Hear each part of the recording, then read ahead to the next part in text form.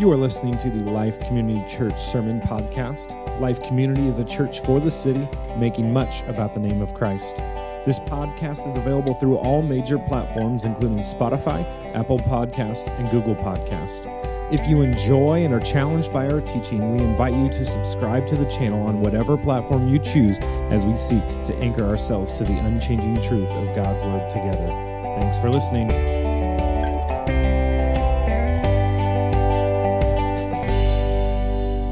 Well, we are in our season that we're focused on the arrival of the Christ child in a manger in Bethlehem. It's a season that the church has always, well, not always, for the most of its inception, called a season of Advent, that we remember the why of this season. And so we are pursuing Christ. We are preparing ourselves for his coming in this season of Advent. And today we are looking at 1 Corinthians chapter 13. We're going to read the whole chapter, which is verses 1 through 13. You're more than welcome to open up your Bibles. You can follow us on the screen or even on your cell phones. And so this is 1 Corinthians chapter 13. If I speak in the tongues of men and of angels, but have not love, I am a noisy gong or a clanging cymbal. And if I have poetic or prophetic powers and understand all the mysteries and all knowledge, and if I have all faith so as to remove mountains, but I have not love, I am nothing. If I give away all I have, and if I deliver up my body to be burned, but I have not love, I gain nothing. Love is patient and kind. Love does not envy or boast. It is not arrogant or rude. It does not insist on its own way. It is not irritable or resentful. It does not rejoice at wrongdoing, but rejoices with the truth. Love bears all things. It believes all things. It hopes all things, endures all things. Love never ends. As for prophecies, they will pass away. As for tongues, they will cease. As for knowledge, it will pass away. For we know in part, and we prophesy in part. But when the perfect comes, the partial will pass away. When I was a child, I spoke like a child, I thought like a child, I reasoned like a child. When I became a man, I gave up childish ways. For now we see in a mirror, dimly, but then face to face. I know in part, then I shall know fully, even as I have been fully known. So now faith, hope, and love abide. These three, but the greatest of these is love. Let's pray. Jesus, we come before you today, just all too aware that we don't always get this idea of love right. And so, Lord, will you sweep us away today in some fashion by your Spirit, that we would grow in greater love for you, and that our love for you, Lord, would overflow to love for our neighbors and our friends, the world around us. And so, God, we pray that you would use your word for its purpose today in our hearts. We love you and we pray this in your beautiful name. Amen. So today we look at 1 Corinthians, this very famous chapter in 1 Corinthians, as we look forward to Advent, to the coming of Christ. 1 Corinthians is written by the Apostle Paul. It's written somewhere around AD 55. And this chapter 13 is probably one of the most famous chapters in all of the Bible. It's known as the love chapter. And it's a chapter that we read maybe at our weddings. In those times that we feel unloved, we go to this as a source of strength. These are beautiful words. You don't have to be a believer to love these words. In fact, most of the world would define love in its highest ethic with these words from Paul. Paul writes very beautifully, very true of what it means to love. They are universally loved words. But what makes these words truer and more beautiful, as always, and is the case with all of Scripture, is its context and in the whom that embodies them. Paul spent 18 months of his life in this city of Corinth, building his church. It was by far the longest time that he spent in any city in the Mediterranean. He knows the people there, he knows its leader, but less than 2 years after its inception, the church is in chaos. They are dividing, there's problems in doctrine, there's quarreling, immorality is running rampant, people are suing one another, there's lawsuits amongst each other, it's beginning to spiral out of control. And one of the chief sins of the Corinthians in this time was the sin of lovelessness. And so the issue that Paul is dealing with when we approach chapter 13 is actually the misuse of spiritual gifts. Spiritual gifts that God gives to us for the building up of his church. Gifts like prophecy and teaching, discernment and faith, languages and tongues and wisdom, amongst other things. Gifts that God gives to his people for the building up of his people. But what happened in that time and is what is a very real issue in our time is the misuse of those gifts. Many of the people in that church in that day took the gifts that God had meant to bless his church and build up his body, and they misused them to build up themselves. Spiritual gifts were given to God's people to show his power and his goodness through our humility, our shared weakness, and our availability. But the church in that moment used them to build their own power and status and worth through their own effort and pride. And there is a dangerous trap that many believers can have and get into, not just those in Corinth, where we believe that maturity in faith is somehow connected to giftedness. That is the measure of maturity. But Paul warns the church here and then that the most significant measure of maturity in Christ is our display of love. Paul says, I don't care how good you speak. I don't care how fresh and relevant your word is. I don't care how wide your understanding is. I don't care if you have faith in doses that you could move mountains. I don't care what you give to the poor or the needy. I don't even care if you would be willing to sacrifice your own life, that you would give up your own life. If you have not love, it's nothing. I am nothing. I have gained nothing. You could say it this way. It doesn't matter how impressive I am to others or to myself. If I have not loved, it is meaningless. I have gained nothing. If we build our lives on the pursuits of status and wealth and comfort and safety and influence, Paul says that we have anchored ourselves into the wrong kingdom. And we will not find reward there. Because in God's kingdom, the highest ethic is love. And I wish that I had time today in 1 Corinthians to go through each and every single one of these descriptors of this love that Paul pens. But today, what we want to tackle is to understand what they are communicating to us, and more than that, the whom they are communicating to us. We talked about this several weeks ago in a sermon around loving our enemies, that love in our language is not a helpful word. It's a junk drawer word that means lots of different things. In Greek, there are 4 different words for love, each with different definitions, and the word that Paul uses in 1 Corinthians 13 is the same word that Jesus uses in loving your enemies. It's agape. Agape love. An agape love is born not out of our emotions, it's not born out of our feelings or our familiarities or our affections, but it comes from our will, and it arises as a choice. Agape love requires faithfulness and commitment and sacrifice in that we don't expect anything in return. It's a deliberate striving for another's highest good through our willful sacrifice. It's demonstrated through our actions and not through our feelings. And so this is the kind of love that Paul is speaking about here in 1 Corinthians chapter 13, one that is revealed and proven through our actions. I heard a story this week of a man who is suffering from a neurological disease, and a sweet gift that he gave to his wife. It's a true story. The man has passed some 20 years ago after a long battle with a degenerative neurological disease that slowly began to steal his life away. The disease robbed him of his speech, it robbed him of his fine motor skills, and eventually it robbed him of his life, slowly but surely over the course of his life. But when his speech was gone, he still had the ability to move. And one of the great joys of his life was going to the golf course.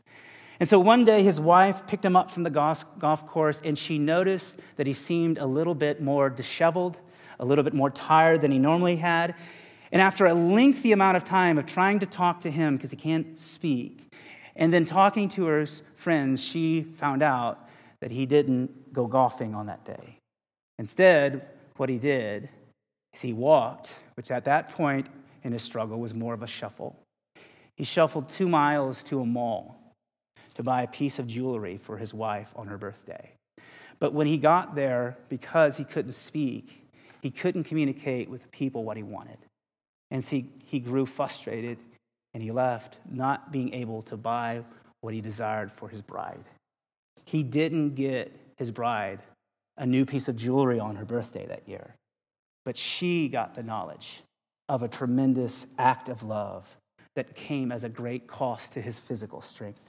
And that was far more precious to her than any piece of jewelry could ever be. His sacrificial act revealed his deep love for her. That story reveals the sort of description of the love that Paul is writing about. It tells us that great love can be spoken about. Deep, passionate love can be expressed in our verbiage. It can be written down. But real love, to be expressed, is proven in our actions. It's one thing to say that we love somebody. It's quite another to endure the personal cost to ourselves to prove it. And so Paul writes of this beautiful, deep, meaningful love, and it comes to us as sort of a list. He makes a list of all the ways that love can be described so that we can fully know its depth. Now, here's our tendency, right? You give me a list, and what am I going to do with it? I'm going to compare myself to it. And so I'm going to look at that list, and I'm going to say, oh, I'm not as patient, I'm not as kind there. I'm probably a little bit boastful. I'm really good at enduring. I'm really good at enduring. And so we sort of compare ourselves to this list. But Paul isn't writing us a to-do list. He isn't saying to the Corinthians, hey, you are consumed with yourselves. You're arrogant. Now stop doing it. And here's what you need to start doing. You need to start being more kind. You need to start being more patient and less boastful. Well, no, what does Paul do? Paul defines the word love. He doesn't say, instead, I want you to do this. He defines the word love. Love is patient and kind. And so let me ask you, is this your definition of love? Like if you were writing without knowledge of what Paul writes here, your definition of love, what would it say? Maybe your definition of love would be not eating the last slice of pizza after dinner, or maybe your definition of love is not saying what I really think of you in the moment. Would any of us have written this definition? No. It would not be possible for us to write this definition. We could never have written this because no created thing, no creature could ever dream up a concept of love this powerful. The reason why 1 Corinthians 13 is so beloved by Christians and the world at large is because it communicates a vision of love that is otherworldly. It is so beautiful, so extravagant, so costly, so pure that it still brings us to awe and inspires us today. This is love in its highest ethic. It has informed and brought insight and inspiration to every dreamer, every artist, every poet the world has ever seen. It is a love as only God can define it. And it is written through the inspired hand of the Apostle Paul. But more than that, it's a love that only God can display fully. Our scripture tells to us that our God is love. That's what our passage in our scripture says. God is love in 1 John. And so what we are reading in 1 Corinthians chapter 13 is actually a vision of God himself. It's a definition of God himself, an embodied version of God, a God who knows us, who became like us, who can act and think and feel just like we do. Think about this. You can easily replace the word love in 1 Corinthians 13 with the word Jesus, and it makes total sense. That Jesus is kind and patient, that Jesus does not envy or boast, that Jesus bears all things, hopes all things. Paul is reminding the Corinthians of the kind of radical love that they once knew and they once experienced in their conversion, the love that they tasted when they professed Christ to be their king, when they came to faith that they have now forgotten. Paul is saying this is what matters. And he knows, like he knows us, that those in Corinth, they're never going to desire to love by telling them what to do. It will only come through a rekindling and a remembrance of the kind of love that was once given to them, that was once given and experienced. It's to embrace the words of John in his letter in 1 John in chapter 4 that says this: we love because he first loved us. And that is our big idea today, that we love because he first loved us. One of the most condemning phrases in all of Scripture comes in the very last book of our Bible, in the letter of Revelation. There's an excerpt in that book written to the church in Ephesus. Ephesus is a church that's in judgment. And the letter was written to compel them to repent and turn back to God. And it's communicate that their judgment is solely based upon one thing: that they have left their first love. That they have left their first love. All of their silliness, all of the calamity, all of their sin, all of their unfaithfulness flowed downhill from the moment that they forgot and left their first love. They had forgotten their love for Christ. They had forgotten his love for them. And it was the only thing that matters. And it is still the only thing that matters. Because once we forget God's love for us, everything else loses its proper place and perspective. Essentially, in Corinthians, this is Paul talking in a more positive and elegant way that you have lost your first love, you have left it, than we find in the book of Revelation. You've left your first love. You've made this life into something it shouldn't be. You've made it about yourself. You've corrupted yourself. You've corrupted the church. And you know better than this.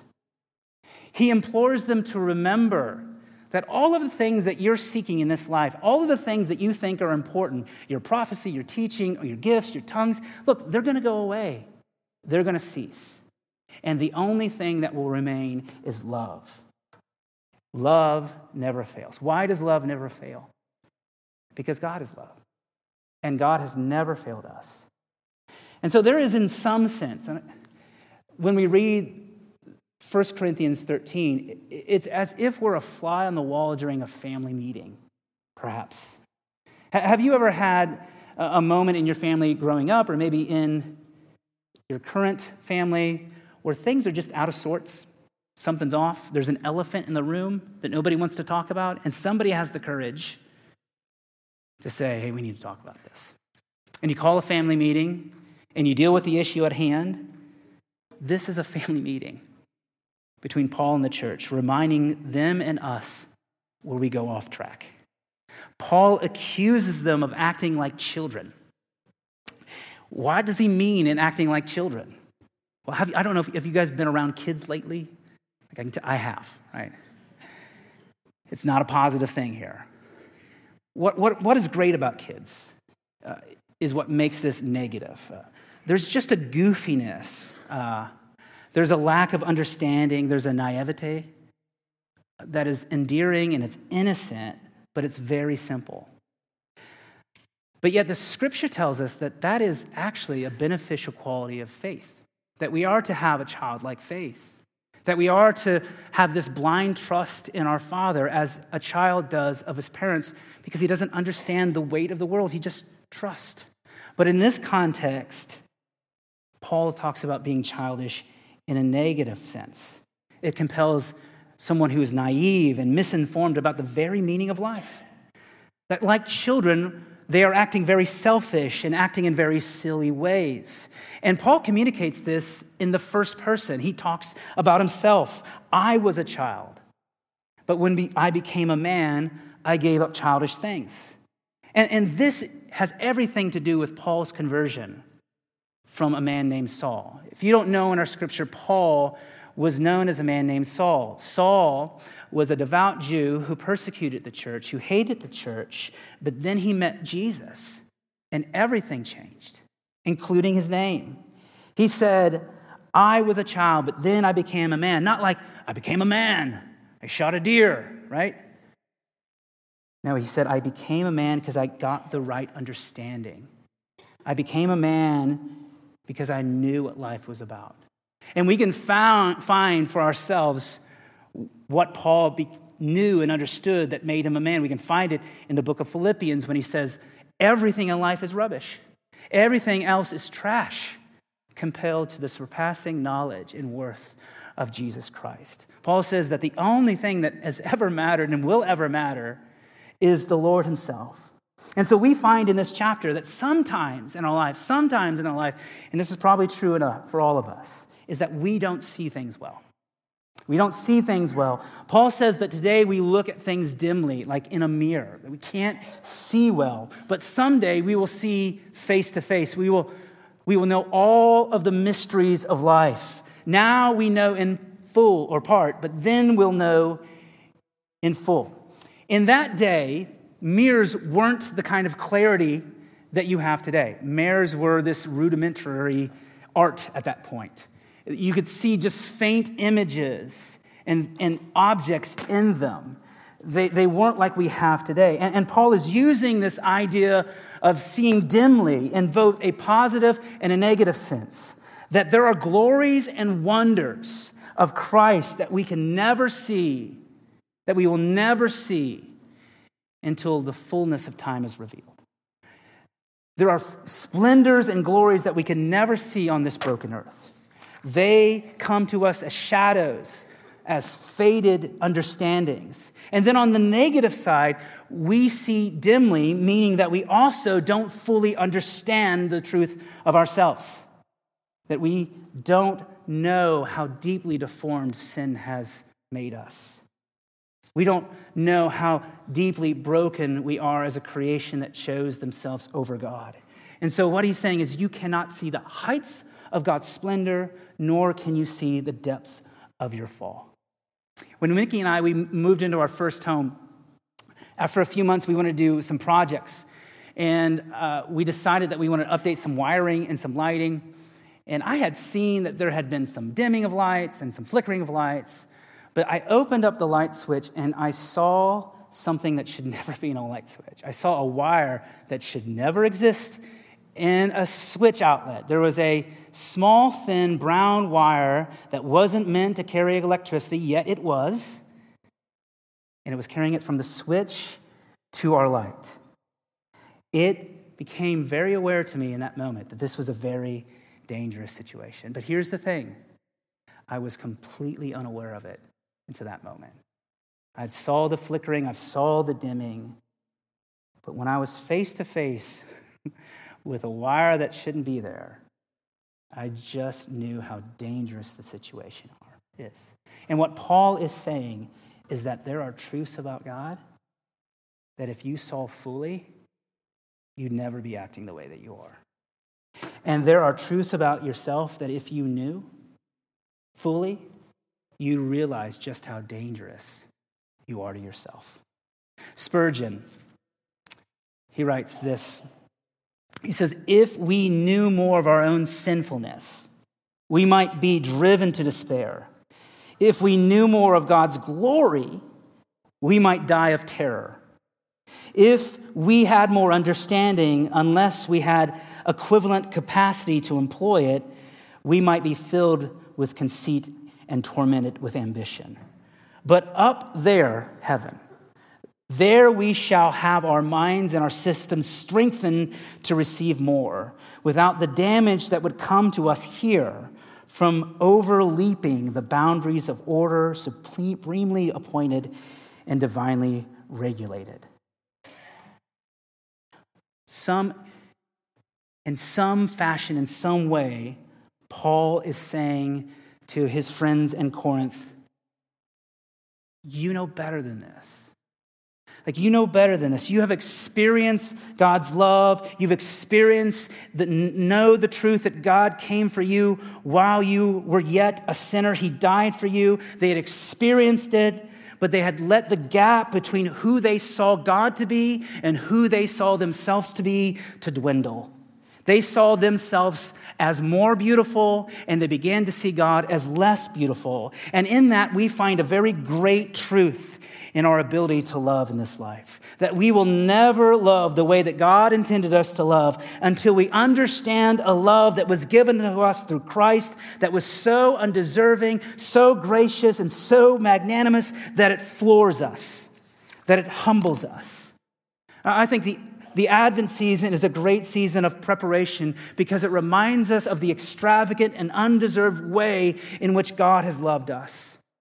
That we get to come and adore a God who left his throne, a king, a humble king that gave up his splendor and glory to come into this earth and humiliate himself in the form of a babe, to come in flesh to endure the struggle and the suffering of having to be dependent on a mother to feed him, to be tormented by the temptations of the world, to be mocked and despised and beaten and abused and then killed. He became like us in every imaginable way to redeem us in every imaginable kind of way. But yet, that kind of love will not move us if we remain a child in the way we see ourselves. If we don't see a more humble, accurate version of ourselves in the mirror. The Corinthians thought too much of themselves and too little of God. And I think the truth is it can be said of us that we do the same thing. And sometimes, just like them, we have to call a family meeting. And we have to deal with the elephant in the room, don't we? There is a book in our Old Testament called Hosea. It's about a prophet, Hosea, that conveys a very deeply accurate picture of humanity's character and their relationship with God. The Lord has Hosea marry a prostitute named Gomer. He asked him to take her as his wife, but Gomer kept wandering into the arms of other lovers. She was unfaithful. And yet the Lord told Hosea to keep going after her time and time again, keep bringing her back home. Hosea is a picture of God, and Gomer represents us, God's people. God's people are intended to live faithfully in a covenant relationship with God through our Lord Jesus Christ. He is our God, and there should be no other gods in our life. Yet we consistently rebel against God through chasing after our own idols.